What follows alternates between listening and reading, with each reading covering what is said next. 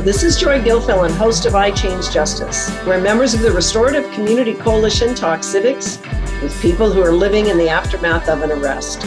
People confronting the compound dilemmas, ripple effects, and consequences on their family, friends, and taxpayers. Listeners' discretion is advised, for this information can be disturbing and can trigger an emotional reaction. This is about lived experiences discussed for taxpayer education and to advance justice system reform. It is not to be used for legal advice.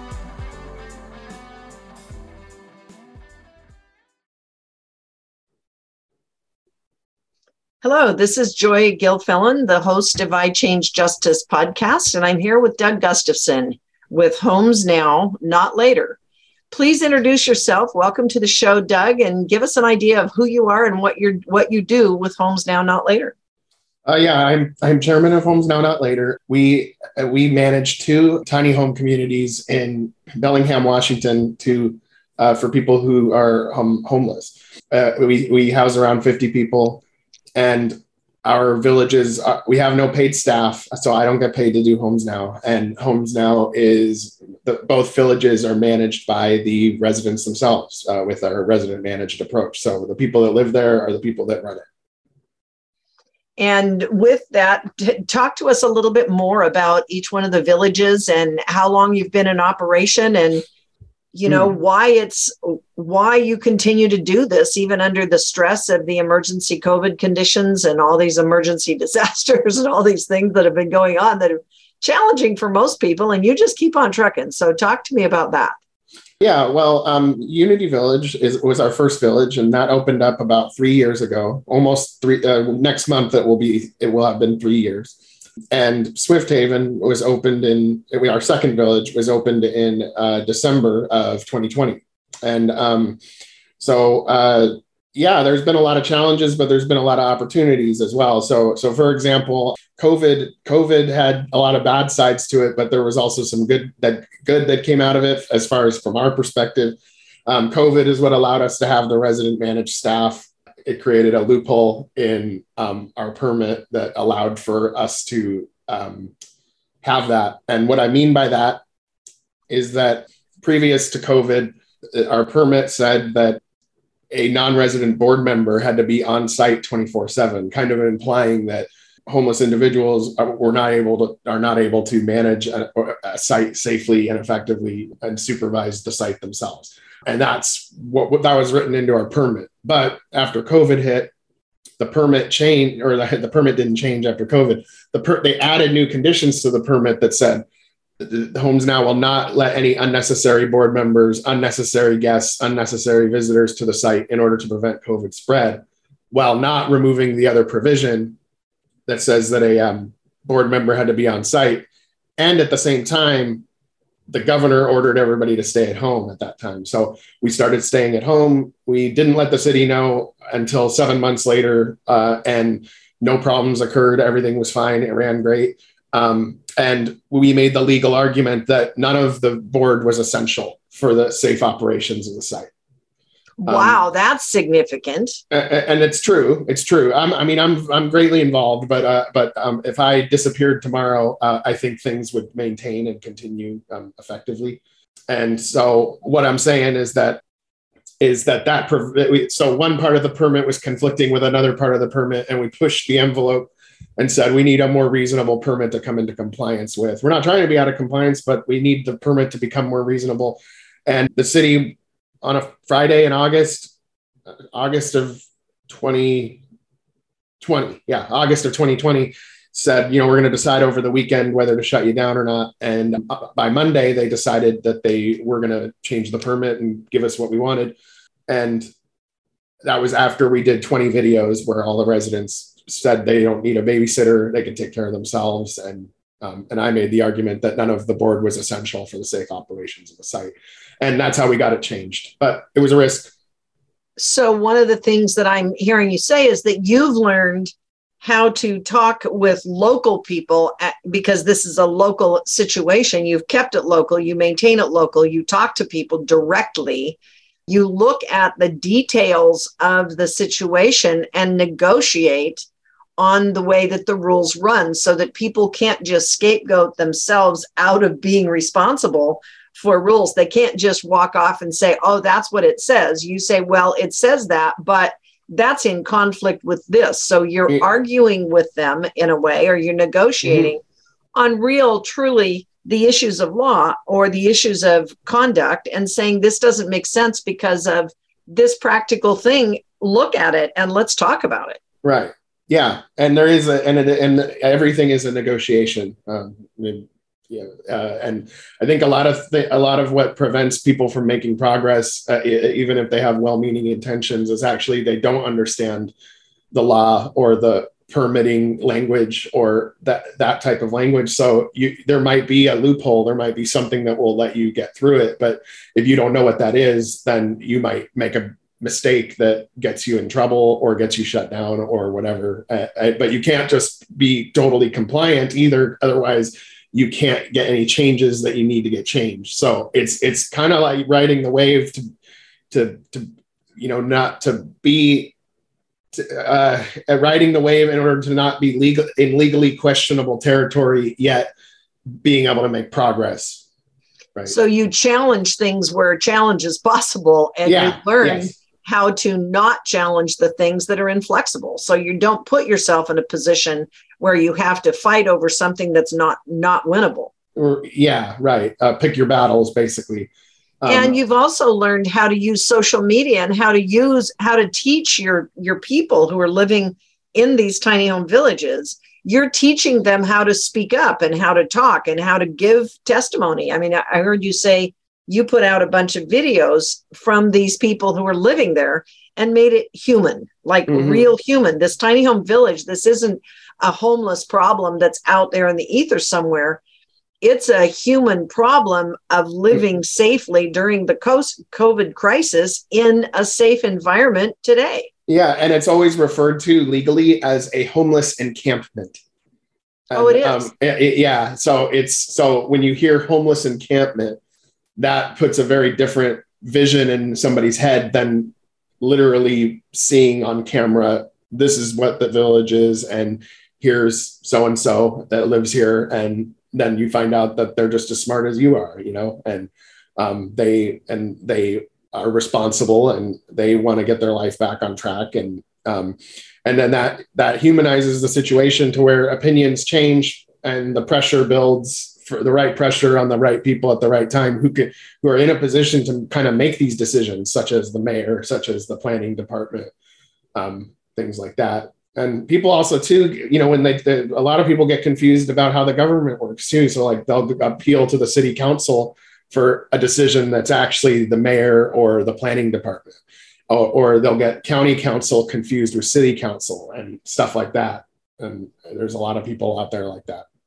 Well, I mean, all of us get confused about that kind of stuff. That's not just all those other people. That's us. Well, no, I was confused about it too until I started doing this. And then over time, I'm like, oh, okay, I see how this works now. But I laugh at my early days of trying to do this and just running into all kinds of like just being ignorant about how the system works. And so I've gotten gradually sharper over time in it. And now I feel like we've been able to make progress, but it's a long road. I found that, and my tolerance for being able to handle stress has gone up, so I can handle more. But it's kind of like each new event that happens that's more stressful than the last makes a stress from a lower level, like from before, seem like normal or like medium feeling to me. Like I just try to focus on the long term, because the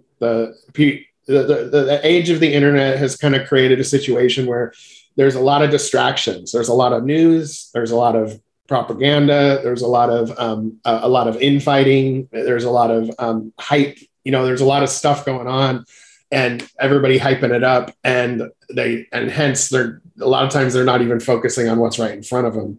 And the way that I see it, and I'm not a workaholic or anything. I'm not like blowing a gasket with the amount of work that I'm doing. It's more like working smart rather than working hard. And in my head, I'm just like, okay, if we want to get something done in the future, we just have to do some stuff today. And even if I only did 2 or 3 things that day, after a year, that's a lot of things done, right? Instead of like, oh, I'll get to that next week, or I'll do people think it's about doing one big thing, but it's actually about doing 100 or 1,000 little things that add up to a big thing.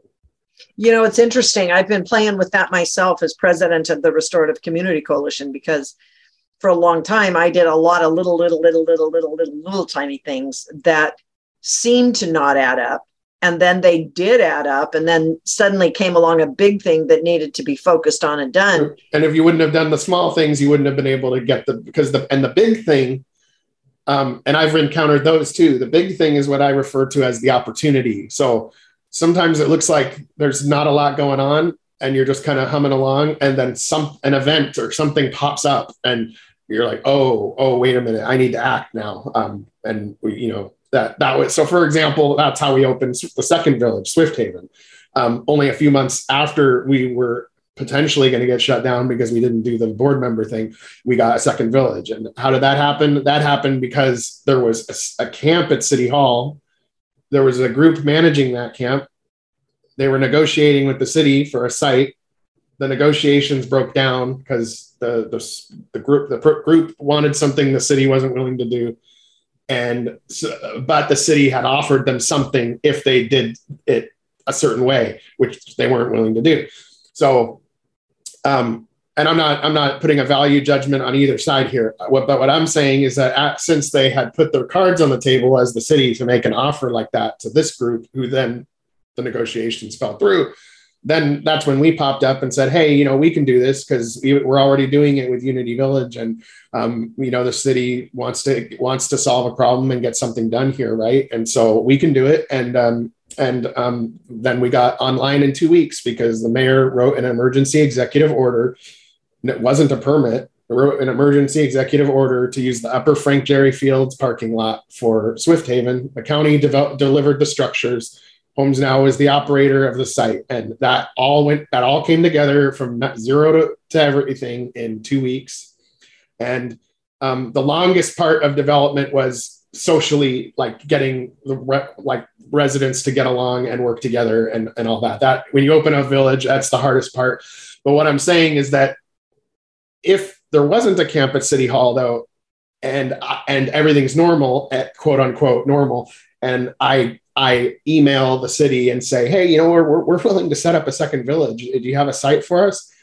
It would always be a no. There's no site until the pressure is on them for a site to find one. So it's an opportunistic in a way, but it's an opportunistic to make a progressive change as opposed to opportunistic to take advantage of. Right, but right.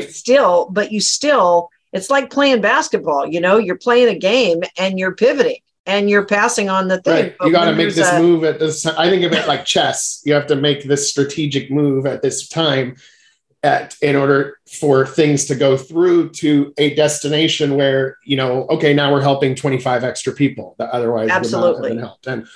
And yeah, you can't, and it's not about exploitation. It's about, you see that an opportunity that could pass you by is popping up right now, and you have to go for it at that time. Otherwise, it's not going to happen. Even if all other things considered, you could do it. Because we there was no doubt in my mind that we would not overextend ourselves and that we could run a second village. But that's a separate thing than the government approving a site for you to do it on. And that was the opportunity. But we had the skill to where they felt safe or least risk. And that's how the government works. They're the opposite of a business. They are very risk averse, meaning that they will take a 100% chance of a mediocre result over a 95% chance of a great result. Talk to me more about that, because I've been observing as they brought in this $1 million project that isn't serving the same value because they're risk averse and they needed to do it according to all the rules and all these this and all this that. And it created a more economic, I mean, I'm going to use this term, it's economically hostile to the taxpayers, actually. Right. And I would say that's, I would define that as anti-economic. So for good. example, economics or economy means the thrifty management, frugality in expenditure or consumption of money, materials, etc. So when you're spending more money to get a similar result or a less result, that's anti-economic. Wow. So explain how that actually works, because I know that you've got a background in business and money and stuff. I'm a small business owner. I have no employees, but I am a small business owner, and I do not have to work for an employer, which I can't go back. And I've been a small business owner for 12 years. If I tried to go back to working a job, I would be super miserable. Like, I'm not even kidding. Like, I dread ever having to do that again. So explain to me the difference between the cash flow and the actual money, because this is a perfect opportunity to explain the difference between public corporate thinking around economics and money and private public or private corporate. It's private person, but whether you're free enterprise or a small local business, you've got a different way of thinking than people who run the business of government and the business of using taxes and money. So explain the difference in these two situations. Okay. So for example, with what we do and what I have to do is I have to make sure that I do not run out of resources to get things done. So that means that, with the villages, for example, each village has its own bank account. We have taken a little bit of government money as far as like, if the government gives us some air conditioners for the hot weather events, which they say, hey, we want to give you guys some air conditioners. And we're like, okay. And then we buy the air conditioners, they reimburse us. But as far as money for like staff and stuff, we don't have the paid staff. And that's where most of the cost comes from as far as the differences in those models. So if you pay somebody $50,000 a year and then you have 7 or 8, 9 employees, then it starts to get into the $1 million range. And not only that, so it's like you got to be efficient with your resources, right? So not only that, if somebody's homeless, right, they're an expert on homelessness. Meaning, for example, if they've had to go through the system and they know how to get services and resources and stuff like that, they can oftentimes help other residents find those resources faster than somebody who might be just fresh out of college, fresh to the system, and having to find the services for somebody, living under their care or whatever. I'm not saying that we can serve everyone. We can't. But as far as operating on as few components as possible while getting as best of a result as possible, bang for buck, we're being very economic. So you are using the mentoring and the humans that are part of your system as an asset within the system. So I'd like to talk some more about that in a minute. We need to take a break. This is Joy Gilfilen with the I Change Justice podcast, and we're going to take a break. We'll be right back. At the Restorative Community Coalition, we are seeking donors and legacy contributions for our Restore a Life Center.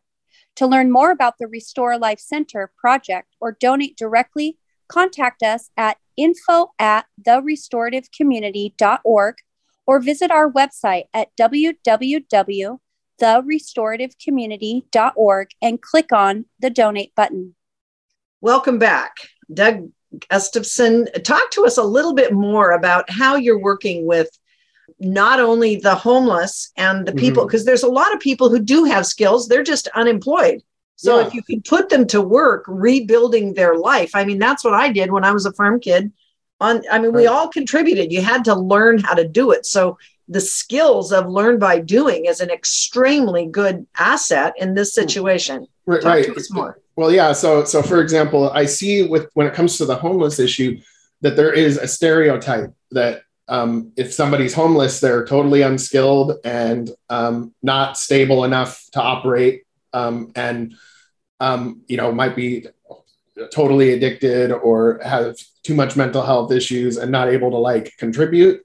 But a lot of our residents have skills, like, right, somebody's used to be an auto mechanic, somebody else used to own their own construction company, things like that. And so what happens is that somebody with the construction skills starts building, and then somebody else that maybe is like, oh, I don't know anything about construction, but I'd like to learn, and then they start to pick up a skill that, they otherwise would not have.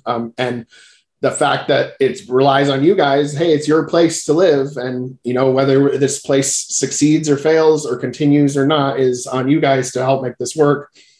And they do on their own. They choose to do it without being paid to do it. And of course they live there. And that is kind of an incentive, because, if they had to go find a place rent cost wise or things like that, it would be much more expensive for them. So it's not like everyone's just doing it out of the kindness of their heart. They get a benefit from it as well. A place to stay, and a community that is helping each other out, because each village has a vehicle. Hey, let's go to the grocery store and get groceries for who wants to go. It's easier than the bus. There's a lot of benefits to living in a tiny home community. Like, people come to the front gate with donations of everything, pretty much food, clothing, stuff, all kinds of small furniture, all kinds of other stuff. So instead of going out and buying everything, fresh, when, there's plenty of stuff people don't need that you can use, then, that's being very economical. And that means that you don't need millions and millions of dollars to set up future sites, because it scales up, because all you need is the right people who can manage and operate the site, who are in a position of homelessness, and they leverage their skills to get things fixed and accomplished. And yeah, we have our ups and downs. It's not perfect, but I can say the one thing that's always occurred is progress, meaning you can look at it. How was it 6 months ago? And it's always pretty much better now than it was 6 months ago. And you can say that at both villages. So you've constantly got it's almost like growing a family. As people grow, they grow. And as they grow, they give back and they leverage and they learn. And it's like the tinker, the baker and the candlestick maker kind of thought. Like, in a community, you learn to cover each other. It's almost like, in a athletic world today, with people who have the money to attend a bunch of athletic clubs, they might go and get CrossFit training so that they get stronger and more capable of performance. And that's what you're talking about with very human skills. Yeah. And then it's a team, right? Everybody has different strengths and weaknesses. So then there's other people that, hey, they're physically kind of messed up health wise, but hey, they're really good at dealing with the public. And, then there's other people that are really good at construction, other people that are good with computers, other people that are good with cars, other people that are good at being like, somebody's makeshift counselor. They're not a qualified counselor, but hey, they care about their neighbor. And when something happens, they listen and work through a problem with them. And then so everybody has these different strengths and weaknesses. And when they work together, then it's easier for everyone. And then that means that you get more done with less resources and less hours and less time required to fewer hours, to accomplish that. So give me a specific example of the money. Like, what's the difference? Like, what's the bang for your buck that you're getting out of your village as different from one that's operated by the other kind of corporate thing that has to live within and hire people? Like, I did an interview. The reason I bring it up is because I did an interview two episodes ago with a guy who was a rehabilitation counselor for a juvenile prison in Washington State, Glen-Echo. And he was talking about how he is resistant as a rehab counselor. He's resistant about the motion to want to bring in all qualified mental health counselors to be the coaches, as opposed to having a mix of people who have mental health counseling professional training and working with people who have real life practical experience. And he said, violence begets violence. And that is not something you can train or learn about in a lab. Or from books. It's about real world learning how to work with people. So what's the difference from a money standpoint? Well, the difference from a money standpoint is that if we have a situation like we do where you have no paid staff or whatever, everybody is still trying to find their housing outside the village and stuff if they want to upgrade, beyond the village, and that's great. We support that. But in order to operate the site, some hours a week are required. We don't really write them down. We don't really like regiment it. But it ends up being kind of like a part-time job, like really, and everybody kind of pitching in a little bit. That means that they're not on a 40-hour work week. Again, I go back to working smart, not working hard. Sometimes you put in a few hours, sometimes you don't have to because it's all done right now. But if you have that full-time job position, that is always a 40-hour a week thing. And so you actually will have, as that person, not only getting paid, which requires a significant amount of money per year, but a job could have maybe gotten done in 15 hours or 10 hours rather than 40. And you multiply that by the number of weeks in a year. And, that's what I would define as inefficient. You're like, if the same amount got done, and somebody had to put in 40 hours a week to get it done, and the amount of financial cost with it versus somebody that could get it done in 10 hours, then that's where a lot of the excessive costs come from staff themselves. So, and I'm not saying it's wrong to get paid to do that. Okay. Like some models need to have paid staff and everything like that. But as far as how we don't blow our budget very quickly is because we don't have paid staff. If we had even one paid staff, if I paid myself even a low salary, we wouldn't have enough in our bank account to cover our basic costs. But because we've sacrificed that, we can cover all the costs we need. We're mostly self-sufficient. But people have to pitch in a little bit of their time. But it was like that when I had jobs too. It's like, hey, I can get this work done in 20 hours instead of 40. Can I go home early once I get it done? No, you can't. You must sit in that chair from 8 a.m. to 6 p.m. no matter what. And then at the end of the day, you spent a lot of time sitting while there's nothing to do. And then it's just because of a corporate culture saying you have to be there for that long. And then they lose money.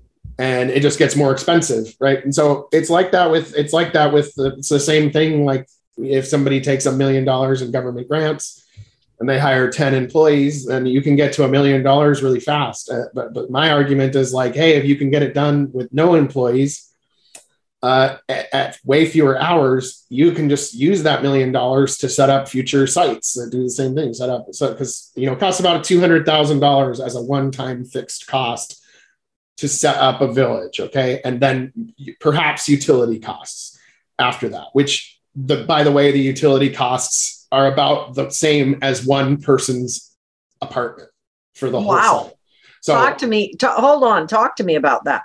Okay, so at Unity Village, right, our monthly utility costs vary based on the time of year. So in the winter, it's a lot more than in the summer.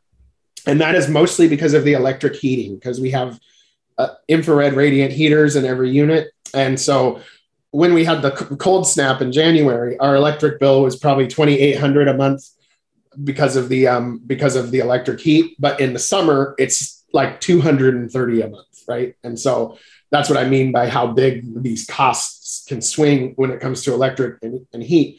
Other than that, water is provided by the city and we don't pay a utility bill on that. Garbage is about $300 a month.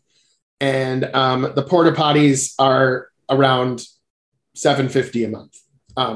And so usually half of our monthly costs are just the porta potties. We would rather have flushing toilets, but there are a lot of sites that are available, but there's very few sites that have the sewer infrastructure for flushing toilets. As far as sites we've been offered, that would be our next upgrade. But all I'm saying is that divided between 25 people, that's not a lot. That means that if everybody threw in like $50 to $100 a month, that covers all of their monthly expenses at as far as what you would normally be paying in rent and utilities and everything. And you also wouldn't be having people coming in with donations to your apartment or anything like that, right? So it's just a different model, and it's very economical. And at Swift, we don't pay utilities because the deal I made with the mayor when I spoke to him about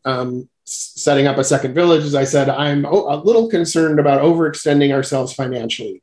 But we're not going to overextend ourselves as far as being able to pull this off. But financially, though, we're a little concerned. So if the city could cover the porta potties, the water, and the electric bill for Swift Haven, and the garbage bill, we'll take care of the rest.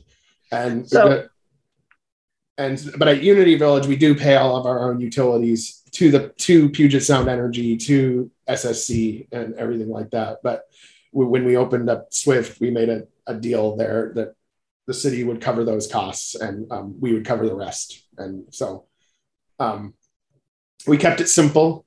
But again, that's also just a drop in the bucket. Okay, the electric costs for a whole site, and the water and sewer and sewer and garbage and all that are a few thousand a month, like $2,000 a month or something like that. But if you had even one full-time staff, that would be $2,000 or $3,000 a month minimum. And if you have 10 full-time staff, then that might be like $1 million a year or $700,000 a year or whatever, and then it goes up every year. Well, and your return on investment on that money is enormously different. One is simply a person employed. On the other side, you're employing 20, 25 people in a tiny home to take care of themselves and learn how to grow into tax-paying citizens. Yeah. So they get to move out of tax codependency role into a tax productivity role. So the multipliers on that are huge. Let's let that sit for just a second, take a quick break, and we'll be right back with Doug Gustafson from Homes Now. Thank you to our sponsors. You can find links to them and a list of our donors on our website at therestorativeCommunity.org. You can also donate to support our direct services and our restorative community outreach and initiatives by clicking on the donate button. Now we return to I Change Justice. So talk to us about that multiplier effect. Talk to us about the difference that you could imagine. And I want to put it in relevance to what's coming up, because we've got right now we're dealing with summer issues, potential summer emergency issues during a COVID crisis. We've had 2 years of this. This is very different than when you first started a couple of years ago. And so the rules are different. The landscape has completely changed. So talk to us about what's coming up, because I was reading something the other day that you may have to move by next summer from the village that you have down by Post Point, and you're going to have to relocate. So what are you looking for? What are you needing? What's the scope, the landscape? What are we talking about now? Yeah. So as around 1 year from now, and roughly 1 year from now in 2023, the city of Bellingham is expanding the sewer treatment plant. And Unity Village is currently located right next to the sewer treatment plant in the footprint of them having to upgrade it, meaning like there's going to be a literal building or filter or whatever they have right there. And so we will have to move. The city has given reassurances that they will have somewhere for us to move to, that they're looking for sites. They seem to be, over time, they seem to be more strongly indicating, yes, we will find a site for them, whereas before they were a little non-committal or kind of ambiguous. And I think that again, it comes down to the pressure thing, because we have strong public support, and the pressure to find a site for us is stronger than the pressure to shut us down. Because if they shut us down, that's a PR nightmare for them. You throw a bunch of people out on the streets, you demolish all the tiny, cute, colorful tiny homes because there's nowhere to move them. It would just be a disaster. So the path of least resistance is, okay, find a site for them. Now, setting up a site does incur some costs. So, it might be a couple, like $100,000 or something to like set up a site. But then once it's set up, we can, and once we move, if I don't want to say it's a certainty, and I hope it is, but once we move, the municipal code allows for 5 years on any one particular site. So after we move, the clock gets reset again to where we could be there for a maximum of 5 years. Same with Swift Haven. We just got a 2-year permit for our second village at Frank Jerry Field. It was only supposed to last for 4 months. The city had on their website and everything, it will close in April of 2021. And everything was all about how it would close in April of 2021. And then we got 2-month extensions after April, just kept getting 2-month extensions. And then we finally got a full permit that gives us 2 years there. So we took what was supposed to be in the city's view, an extremely temporary site. Maybe they thought we wouldn't be able to handle it or something, and turned it into a longer term site. But the maximum that we're ever going to be allowed to stay in any one spot at all is 5 years. And that's baked into the municipal code. And it used to be 2 years. So last year. But that's baked into the municipal code because the local community council created that municipal code. Yeah. So they can change it. Even that is changeable long term. Yep. They can change it to 7 years if they want. Whatever. Sure. But here's the cool thing is that are you working mostly just with the city, or do you also have to meet and negotiate with the county on any of these particular sites? The county doesn't have anything set up like this per se, do they?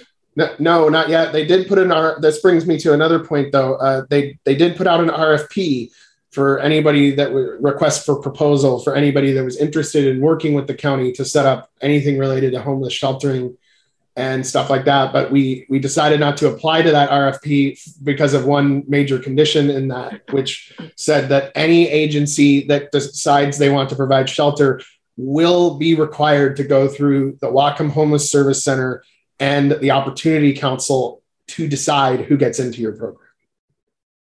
And so what is that as a complication?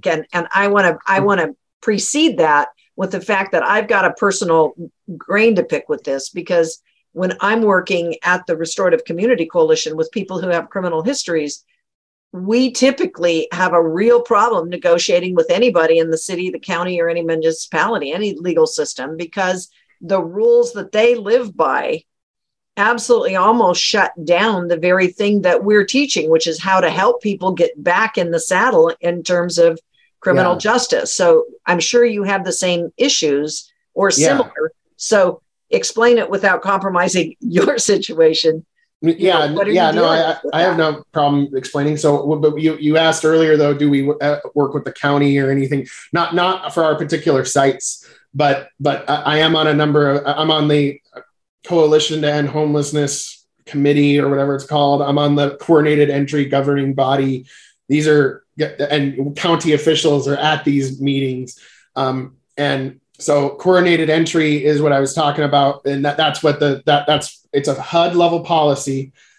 So it comes from a federal level, and they mandate to the state level, and then the state mandates to the local level. And so they put rules in place that say something like, if you take any funding from the city or the county, or you take land from them or whatever, then you must be required to join coordinated entry. And what that means is, okay, so right now, the way it works with Homes Now is if somebody wants to live at one of our villages, they sign up on our website, homesnow.org. We immediately give them a call. If the background check is clear and everything. And that typically takes about a week to send their name to BPD and hear back and all that. And then after that 1 week, then we invite them down and they can be housed within a day or two, very quick. Now, by contrast, coordinated entry, but here's the downside of that, right? So if every agency does that, that's the way it used to be, then what that means is that you would have to apply at Lydia Place, at Homes Now, at Garden View, at the Missions, other program besides Base Camp, Agape House. You have to apply to all of them separately, which kind of sucks. But what the coordinated entry means is that you sign up in one place. An organization in any county is designated as like the caretaker of that. And so that, in our case, that would be the Opportunity Council. And then based on the data and the metrics they have provided to them, they would determine who would be a good fit for Agape House, or a good fit for Homes Now, or a good fit for Garden View. And then they would get in that way. And that is, and you would have to be required to accept the referral. So you can't put any extra qualifications on anybody. So that obviously is a problem for an organization like ours, because there are people that pass the background check and would technically qualify, but they wouldn't do well in a community living setting, for example, or maybe they wouldn't work with other residents to make the site what it is or whatever. They just be like, well, I got a place to sleep now. And I'm not saying that that's bad either. I'm just saying that what gives and it says in the coordinated entry guidelines that there will be no side doors. So when I was first learning about coordinated entry, if it really was a referral system and they did sign up at Opportunity Council and then they say, hey, Doug, we got a name for you. And then I interview them and we go through the rest of the process like normal while at the same time having our website open. Great. But no, the way it works is that we would not be allowed to take people from our website, and we would have to wait for the Opportunity Council to use coordinated entry to decide who would work in our village and who wouldn't, when they don't know how our village really works. So I feel like they would make worse decisions as far as who would be a good fit there. It says that coordinated entry, it goes from a model-centric approach to a people-centric approach. Mm-hmm. That's what it says in the guidelines. I don't necessarily agree that that's the right way to do it. And they say it's more equitable because they present it like if you're the provider, then you would put unnecessary extra conditions for somebody getting in there than they would, and hence they could define that as unequitable. But in my experience, it's the opposite, because you have people that like are literally, if they're begging on your doorstep that they need help, and you tell them like, I'm sorry, you're going to have to go through coordinated entry. And it's a bureaucratic process. It could, maybe somebody's in crisis. They might need a place in 5 days or a week. And now it's going to be 60 days. And by then they've gone through hell. Mm-hmm. And then they might not even be in the right spot once they're there. But and I'm not saying it wouldn't always work out. Sometimes it works out great, whatever. But I'm saying that it's our organization, it's our model. We should be able to choose who lives there in who we accept in our model, right? And I think that it's all being done in reverse. So what they're trying to do is they're trying to put every organization under one model, one way of doing it, a one-stop shop, and there's no proof or evidence that way of doing it, that coordinated entry, there's no proof or evidence that it is the most effective and fairest way to get people housed. There's no evidence of that. Even at the local level, people don't seem too thrilled about it. Like, well, these are mandates, and there's a lot of stuff we have to do, and a lot of stuff. And if they haven't told us we can't do it, then maybe we can. But I've never heard anybody be like an enthusiastic supporter of it, even if they're the ones implementing it. But anyway, I don't want to get too off on a tangent. Sure. But what I'm saying is that the city in each of our new permits, they give us more conditions, and they've teased and they've slowly been pushing us in this direction where at some point they're going to tell us, we will only renew your permit if you start taking people from coordinated entry and not your own application process. Right, which is a domination system that actually puts the government back in the steering wheel of helping people, but they're doing it based upon their own risk and liability assessment, as opposed to the actual, in fact, real world conditions that the human that is at risk is living with. Right. That can't work within those systems guidelines. I mean, and what they need to do instead is absolutely the opposite, where they need to have more models. They need to, Homes Now is a model. Other organizations are different models, and we need a lot more of them. There is risk associated with setting up a lot of models. You might have some failed experiments, like you try something, it didn't work, you'd have to shut it down, or you try something and it partially worked, but you'd like it to work better. I think we actually have to redefine risk. Right. But and you also have the risk of, like, let's say you set up 40 models, then you might have a situation where one model is half empty. Maybe you have a village that has 11 people living there because everybody's got a place to stay, and maybe you have base camp has only 50 people staying there because everybody else has a place to stay. Right. And so that carries risk, but the risk of that is much less, in my opinion, than the risk of putting every single person under a monopoly of one application process that you concocted as a bureaucracy as the best way to do things. And of course, it's incredibly labyrinthine and complicated. And so if anybody was just starting out and wanted to help anybody, it would be almost impossible to start out. And then all of the conditions are like, well, in order to help people with housing, you have to have experience of helping people with housing before, in order to even get started. And so, we wouldn't have been able to do that. We weren't qualified technically when we got our first tent encampment. That's part of this process of learning to move back to community. Because in fact, what we've got a national problem with housing and economics. We've got a banking and insurance industry that's way out there.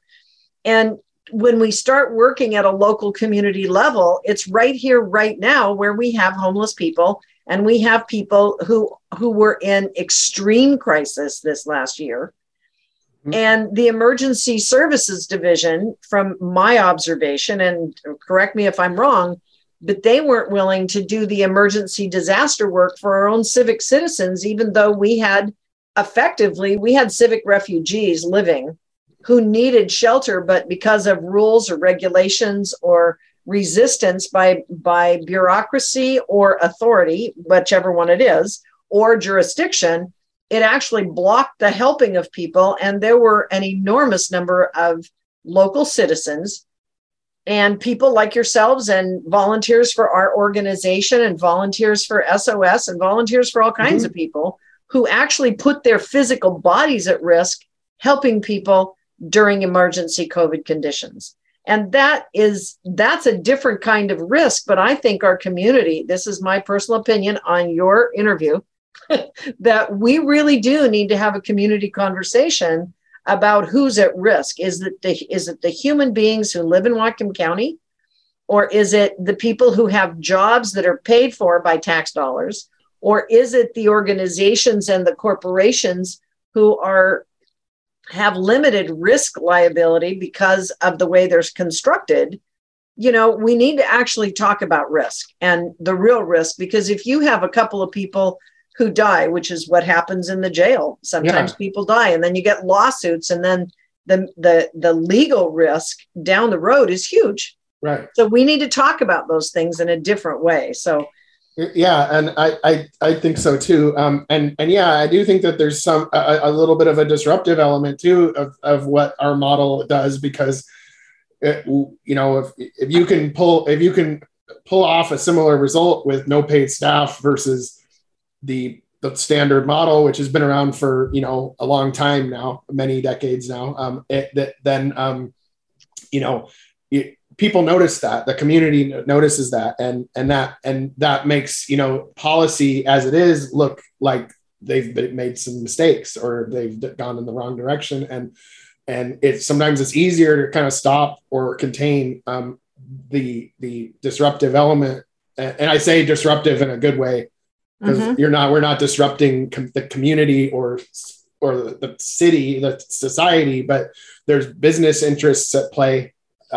Some call it the nonprofit industrial complex. So if, for example, you can kind of make it where, it's getting worse, and people aren't getting help, and then they constantly aren't getting quite enough help, that will increase budgets, that will increase taxes, that will increase grants. We got to spend more money to solve this problem, but it's not really about the money. It's about the tactics you're using to solve this problem, and whether those tactics are effective or not. You could probably do it on far less money than is currently spent right now if you adjusted their tactics to different tactics to solve the problem. So you've got about a minute or two here to close the conversation, Doug. We'll have you back at another day down the road. Okay. But talk about what would you say to the people today who are really currently distressed about what's going on, the fact that taxes are coming in, the fact that we've got millions of dollars coming in corporate money from the federal government, but it's being somewhat blocked to actually get into the street. So what would you say to close up what it is that you've been doing and what you've learned over the multiple years you've been doing this? Well, what I've learned over the multiple years I've been doing this is to think long term. In the short term, you're going to run into some serious frustrations. Get your message out there. Do videos. Research how the law really works. Research how this. It's not a matter of agreeing with it. I don't agree with a lot of stuff in the system, but but that is no excuse to be ignorant about how it currently works. And if you do know how it currently works to a moderate degree, you can get around a lot of things and get it done, and work together with others. And most importantly, though, share information with others. Get your story out there. That human factor puts pressure on, and I found when dealing with the government, especially, that they can move very fast, and if they want to. Awesome. If the pressure is enough, they can move very fast, and that requires us to not be silent. It also doesn't really work a lot of times to hold the sign and yell and protest. It doesn't a lot of times do it. But getting your message out there, coming up with ideas for how you would do things differently, and being consistent, and think long term, not this week or next week, but a year from now, 5 years from now. And if you move with small progress, is still progress. So if you keep moving in that direction, eventually you get to where you need to go, and you'll surprise even yourself at what is possible and achievable. Awesome. Thank you so much, Doug. You are one of the heroes in our community, in my opinion. And I think that, we'll keep on trucking, and things will change in this community, because it must. Yep. It's time, and we must. Humanizing is the most important thing we can be doing in the next year, certainly, and in the coming few years as we transition. And working together as individuals, because the system's not going to save us. Okay. They're never just going to pivot and then suddenly, oh, wow, they implemented this new thing and it's working now. No, it relies on us, and to carve out a small space, and then expand from there as far as a parallel system within this system that we have to deal with. And then eventually that pressure leads to gains. Absolutely. Thank you so much, Doug. Appreciate your being here. And thank you, listeners, for checking in. Follow us on the social media. Doug has a platform. What's your website? Just real quick before we close. Homesnow.org. Homesnow.org. Thank you so much, Doug. Have a good day. Take it easy. Thank you all for listening. Please share our podcast with your friends and family. Subscribe at Spotify, iTunes, or from your favorite playlists. At therestorativecommunity.org, you're invited to subscribe to our newsletter, connect through social media, or send us feedback on our shows. If you're inclined to help, you can volunteer, donate, learn more, and connect at info@therestorativecommunity.org. Contributing helps us empower those silenced by oppression so they can emerge into their higher potential. Thank you.